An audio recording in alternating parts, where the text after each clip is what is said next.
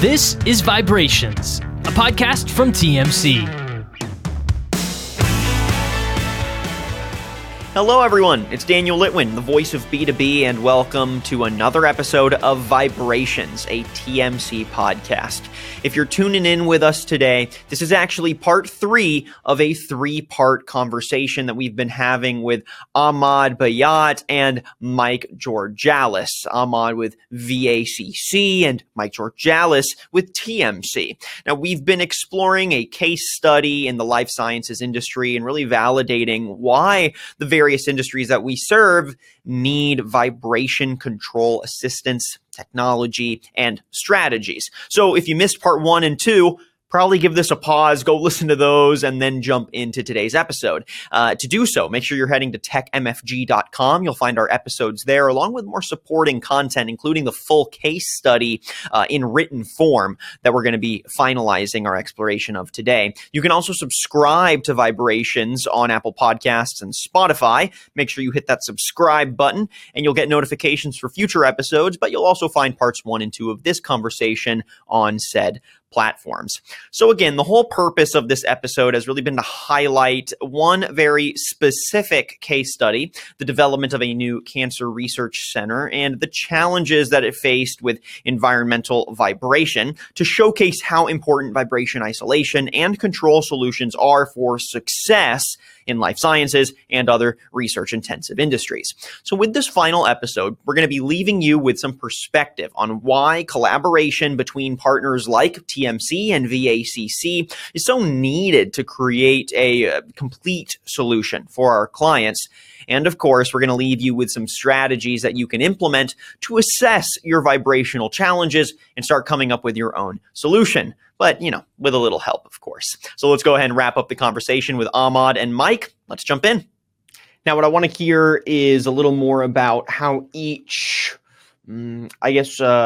aspect of your individual company's work informed the other, right? Because knowing that this was going to be a multi-layered solution means that the granular tech had to have the building design in mind, and the building design had to have, what the granular tech was going to solve for it as well, right? So could each of you kind of comment on how the other company's role and how your other guests work on the podcast here, how that influenced your work, right? So we'll start with Mike. Could you tell me a little bit about how the building design component influenced how you and your team approached the TMC level isolation technology? Well, it's all about data. It's all about knowing what to expect and having good measurements. And sometimes you don't know what to expect. So, Ahmad built a building and he took measurements of the environment before, and after the building was built, measurements were taken after inside the building. And we were able to access all this data and see these levels of vibration that were there for us to work with. And so you have your data and your vibration levels that are in your environment, but you also have the requirements of the instrument. So on the other end, we work with the end user to get the requirements of the instrument and figure out, well, how low do the vibration levels need to be in order for this instrument to function at its optimum level. And so you have these two pieces. You have this environment that you have, and you have a level of vibration that you need to meet. And we at TMC look at these numbers, and we develop and design products that are capable of taking that input and generating the desired output. It's called the transfer function of our systems. So we have a transfer function. We have a known performance level. We have the ability to increase that performance and decrease that performance as needed. But a lot of cases, our standard performance is enough to get that input levels to the output levels that are needed. And so working with Ahmad and the end users, it's all about knowing that data, knowing those levels, and knowing what the requirements are, and being able to have the confidence in the engineering knowledge behind our system to say, yep, with these levels of input, we can provide these levels of output. And that's a thing that's really important for TMC to be able to do, is to be able to promise a performance level that can get you into spec. Yeah, I'd like to, follow up on that, because part of right now the problem still, I'm sure it is in the audience's mind, is that what I just discussed about this isolated island, sitting on close to 60 piles, is not. There's a lot of questions still over that, and in fact I want that would clarify how TMC's solution was integral to our problem solving. Usually, when we are designing a facility, we design it, it's all done, and then the tool users, the scientists, they are the ones that end up bringing TMC into their site. This is an example where, imagine during concept design, I was presenting to the owners of this facility about my solution, where it included active isolation. Thing here that I need to explain is that, so my isolated island, basically, imagine I took a 2000 environment, brought it down to 200 in vertical direction, but I created a horizontal resonator. Imagine you have 10 million pounds of mass sitting on 57 piles that are about 100 feet tall. So when you do the math and the calculation just using mass spring system, you'll quickly realize that we have a 2.5 hertz resonator. Okay, so 2.5 resonator, it's massive. It's really, this is no joke, because how do you deal with that? Now, how do you restrain that? And how do you put a TMC, let's say, isolation system that can actively even deal with that? Because when you push down, usually the isolators or the active or passive isolation tables, they basically have their own natural frequency. Passive system could be 2 hertz, 4 hertz, 5 hertz. Active system, they go below 1 hertz. But nevertheless, they basically, beyond their resonant frequency, at some point, they start canceling and reducing. So imagine the challenge was now is that I have created within my island a 2.5 hertz horizontal resonator. And it was, I think, if I recall, it was resonating around 600-700 microinch per second. So in a way, I had solved my vertical problem to somewhat, but had created a little bit of horizontal problem at 2.5 hertz. So I had to basically go back to drawing board and create literally restraining of this horizontal mode. So we had to introduce 40 really large clevises. These clevises are the type that you don't see really in a normal industry. You see it maybe by loading dock of a large ship or some really big industrial facility where they have to dial in a lot of loads, carry a lot of load. They use these really huge clevises.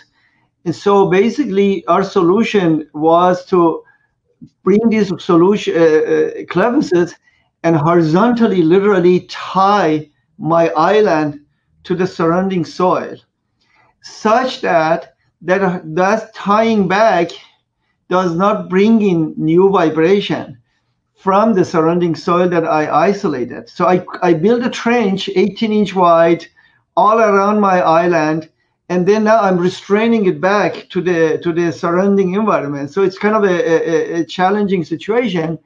So what we basically that brought us where we were able to stabilize that horizontal motion that was happening at 2.5 hertz. But the big part for me right then, I realized that the only thing that would be able to deal with 2.5 hertz resonance that is still there is not like I'm eliminated. I just stabilized it literally. I brought that 600 down a bit in that stable situation.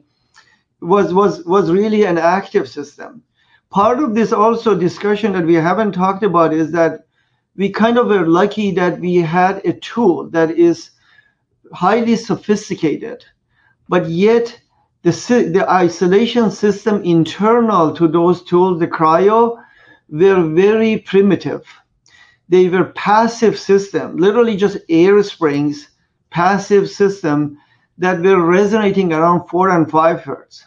So imagine if I brought that tool and installed on my lab floor, not only it wouldn't do anything at the 2.5 hertz, it would actually be amplifying around 4 or 5 hertz. That was no good, basically. So it was basically an outdated technology.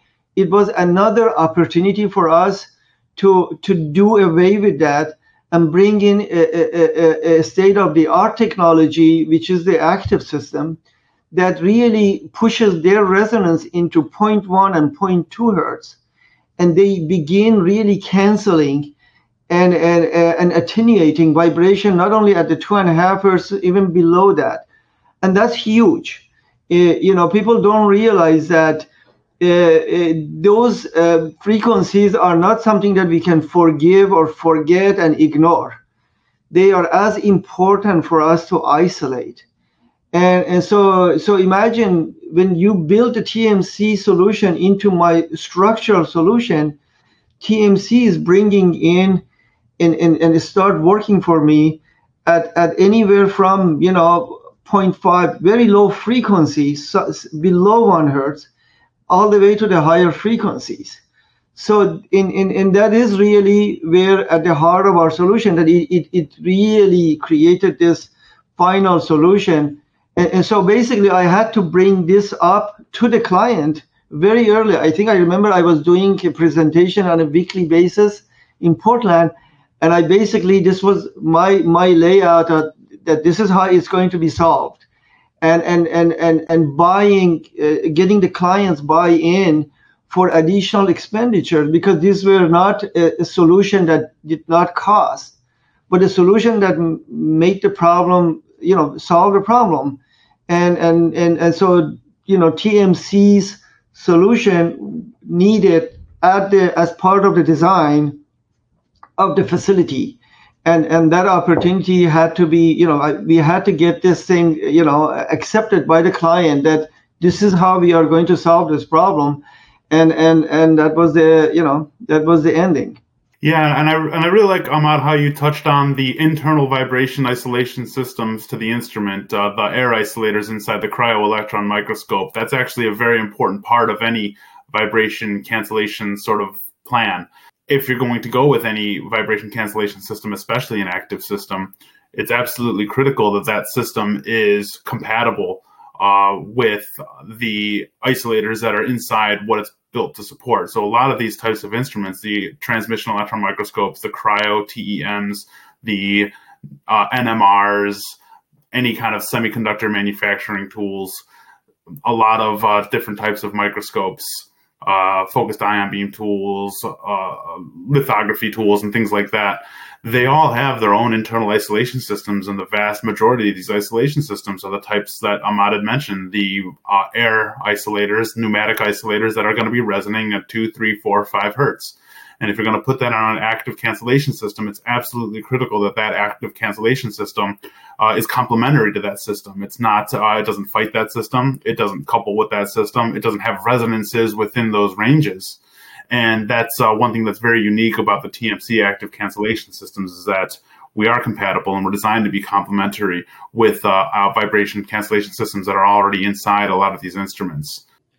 All right, y'all, we're going to go ahead and start to wrap up the podcast. I appreciate all the insights on the specifics of the case study. Hopefully our audience drew some great insights from that on how to address the situation, how to do proper research, specifically around soil vibration, floor vibration, understanding the surrounding environment, and then applying that into a multi-tiered approach, right, where you both solve building vibration as well as the more granular vibration of the research tool itself. But again, if folks want the more detailed analysis here, where you can really read top to bottom the full scale of the research, you can head to our website, techmfg.com/learning. You can also find the link in the podcast description below. What I want to go ahead and do now, Ahmad and Michael, to close out the podcast is turn this case study into some actionable tips for our audience. So what would you say life science researchers should take away from what worked for solving the cancer research project's vibration issues as other researchers out there look to improve their own resistance to floor vibrations, whether that's through a new building, new technology, a new understanding of their ecosystem, et cetera. So again, what should life science researchers take away from what worked for this case study and why? My concluding remarks would be is that obviously, they are pushing down in terms of demanding from the environment. So a lot of scientists do realize that they need to find a good environment. A lot of the research and development happens within university settings, and universities are sitting in urban settings. So there's a lot of activities that impacts. So it's always, the very first thing that every researcher would want to do is find a good spot, a quiet spot to start with, because that is your starting point is where you realize what else you need to do beyond that. And it is a challenging problem, and it is becoming challenging. But in my opinion, there are technologies. We are all becoming smarter and finding better solutions to what we have, and to deal with these challenging problems. But otherwise, it is the nature of the problem. Miniaturization and micro and nanoscale demands these type of view of the problem, and more like Michael mentioned, kind of divide and conquer. Start with a good site and look at your opportunities within your facility to do better in your design. Yeah, and I would add to that as a word of advice, planning, I think, is probably the most important thing that anyone can do. And they this customer, this client, they did a good job of engaging experts like Ahmad and engaging experts like TMC, knowing that they were going to need vibration, some sort of vibration control. So you've always got to plan ahead, and don't take for granted the fact that if you don't need vibration control now, you might need it in the future. Environments are extremely dynamic. One day construction could go up next to your super quiet building, and all of a sudden you have a vibration problem that you never had before. So I think these instruments, like the cryo-electron microscopes and many others, they're extremely expensive and extremely complex to install. And the last thing you want to do is encounter a vibration problem that you didn't plan for, and then have to go and renovate your facility, move out the tool, and start to put in some sort of mitigation approach, a couple of years after you've already moved the tool in. This could set you back hundreds of thousands of dollars, if not more, and not to mention all the lost research time.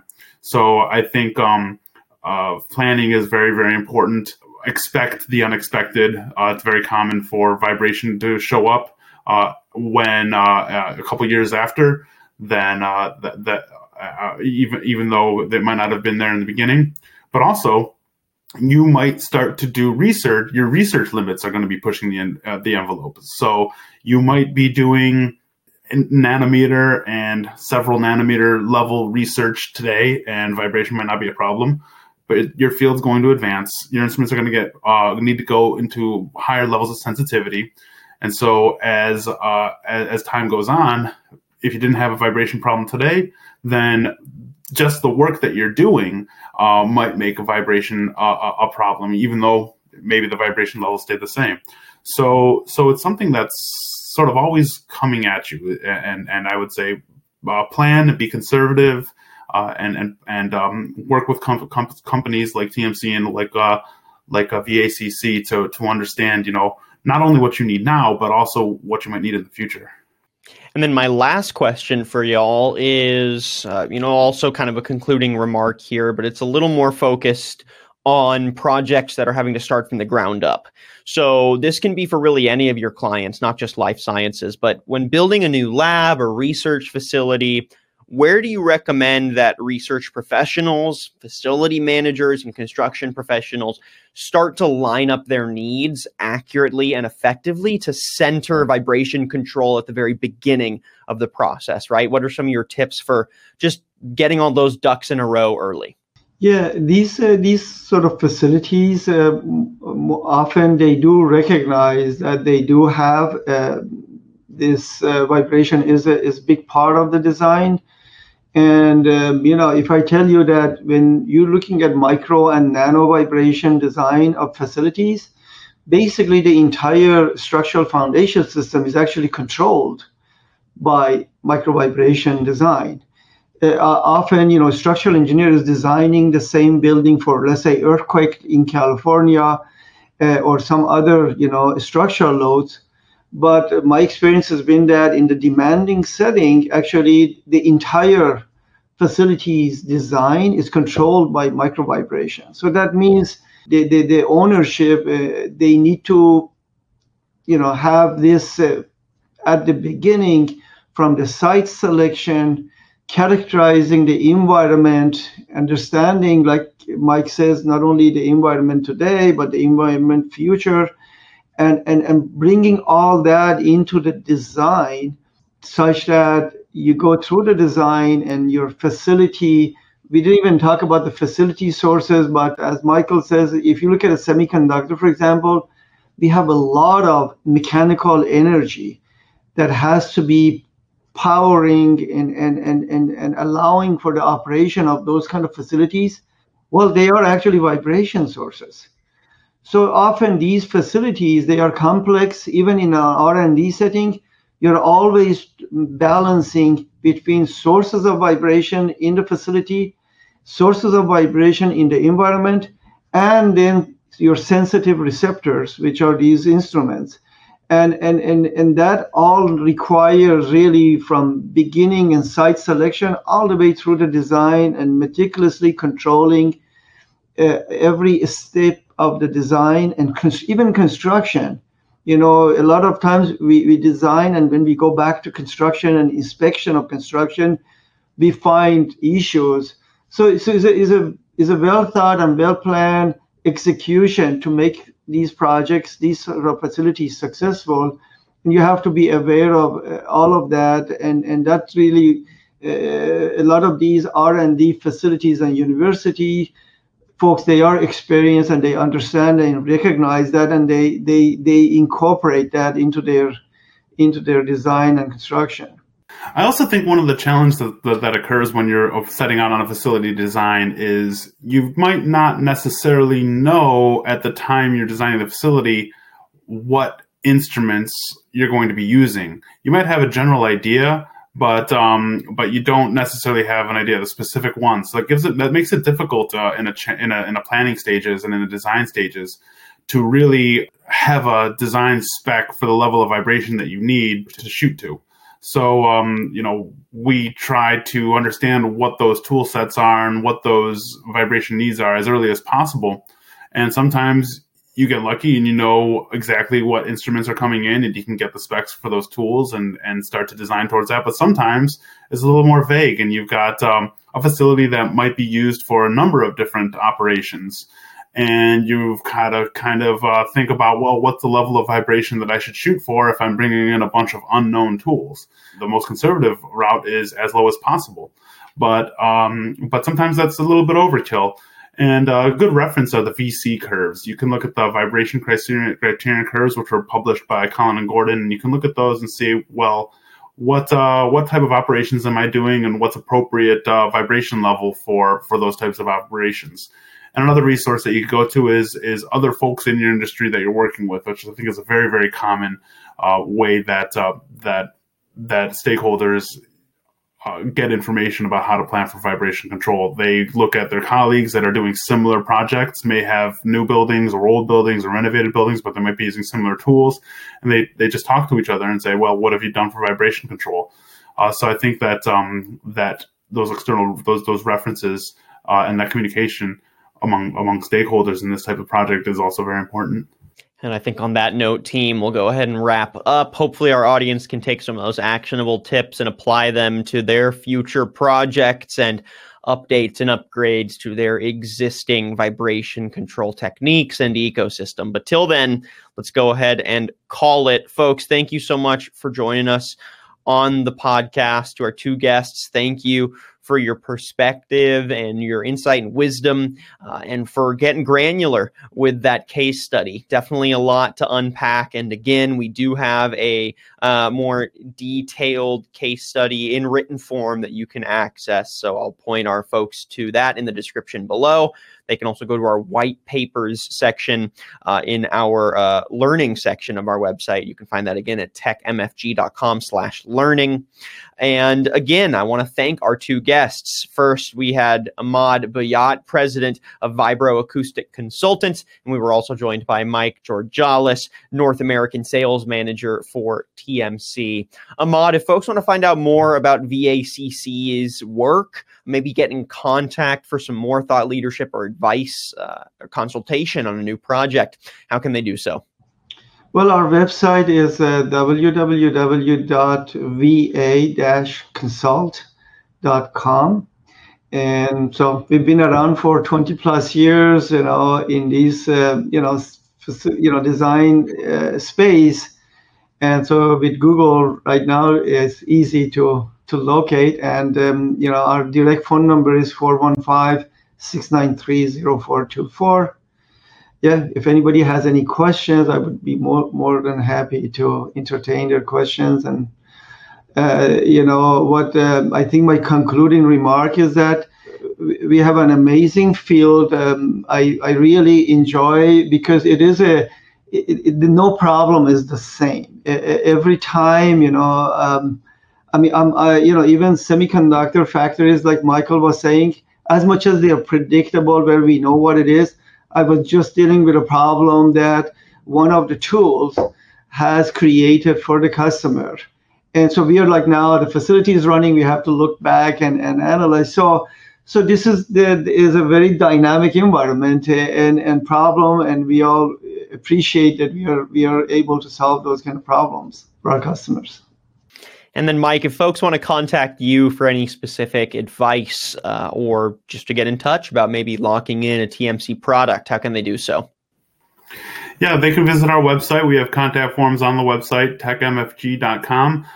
They could also email me directly, Mike, Mike.Georgalis, Georgalis, at Ametek, Ametek.com. They can also call me directly at 216-407-9932. Fantastic. Easy enough.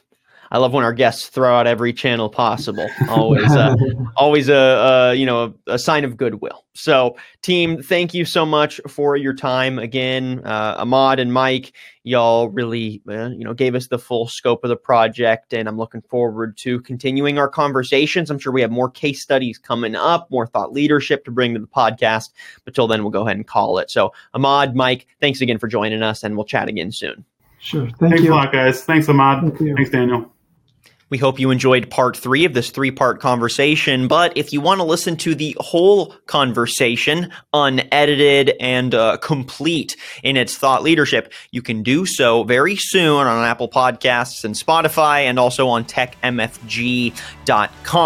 Make sure that you subscribe and keep an eye out for that full conversation for your convenience. Available soon.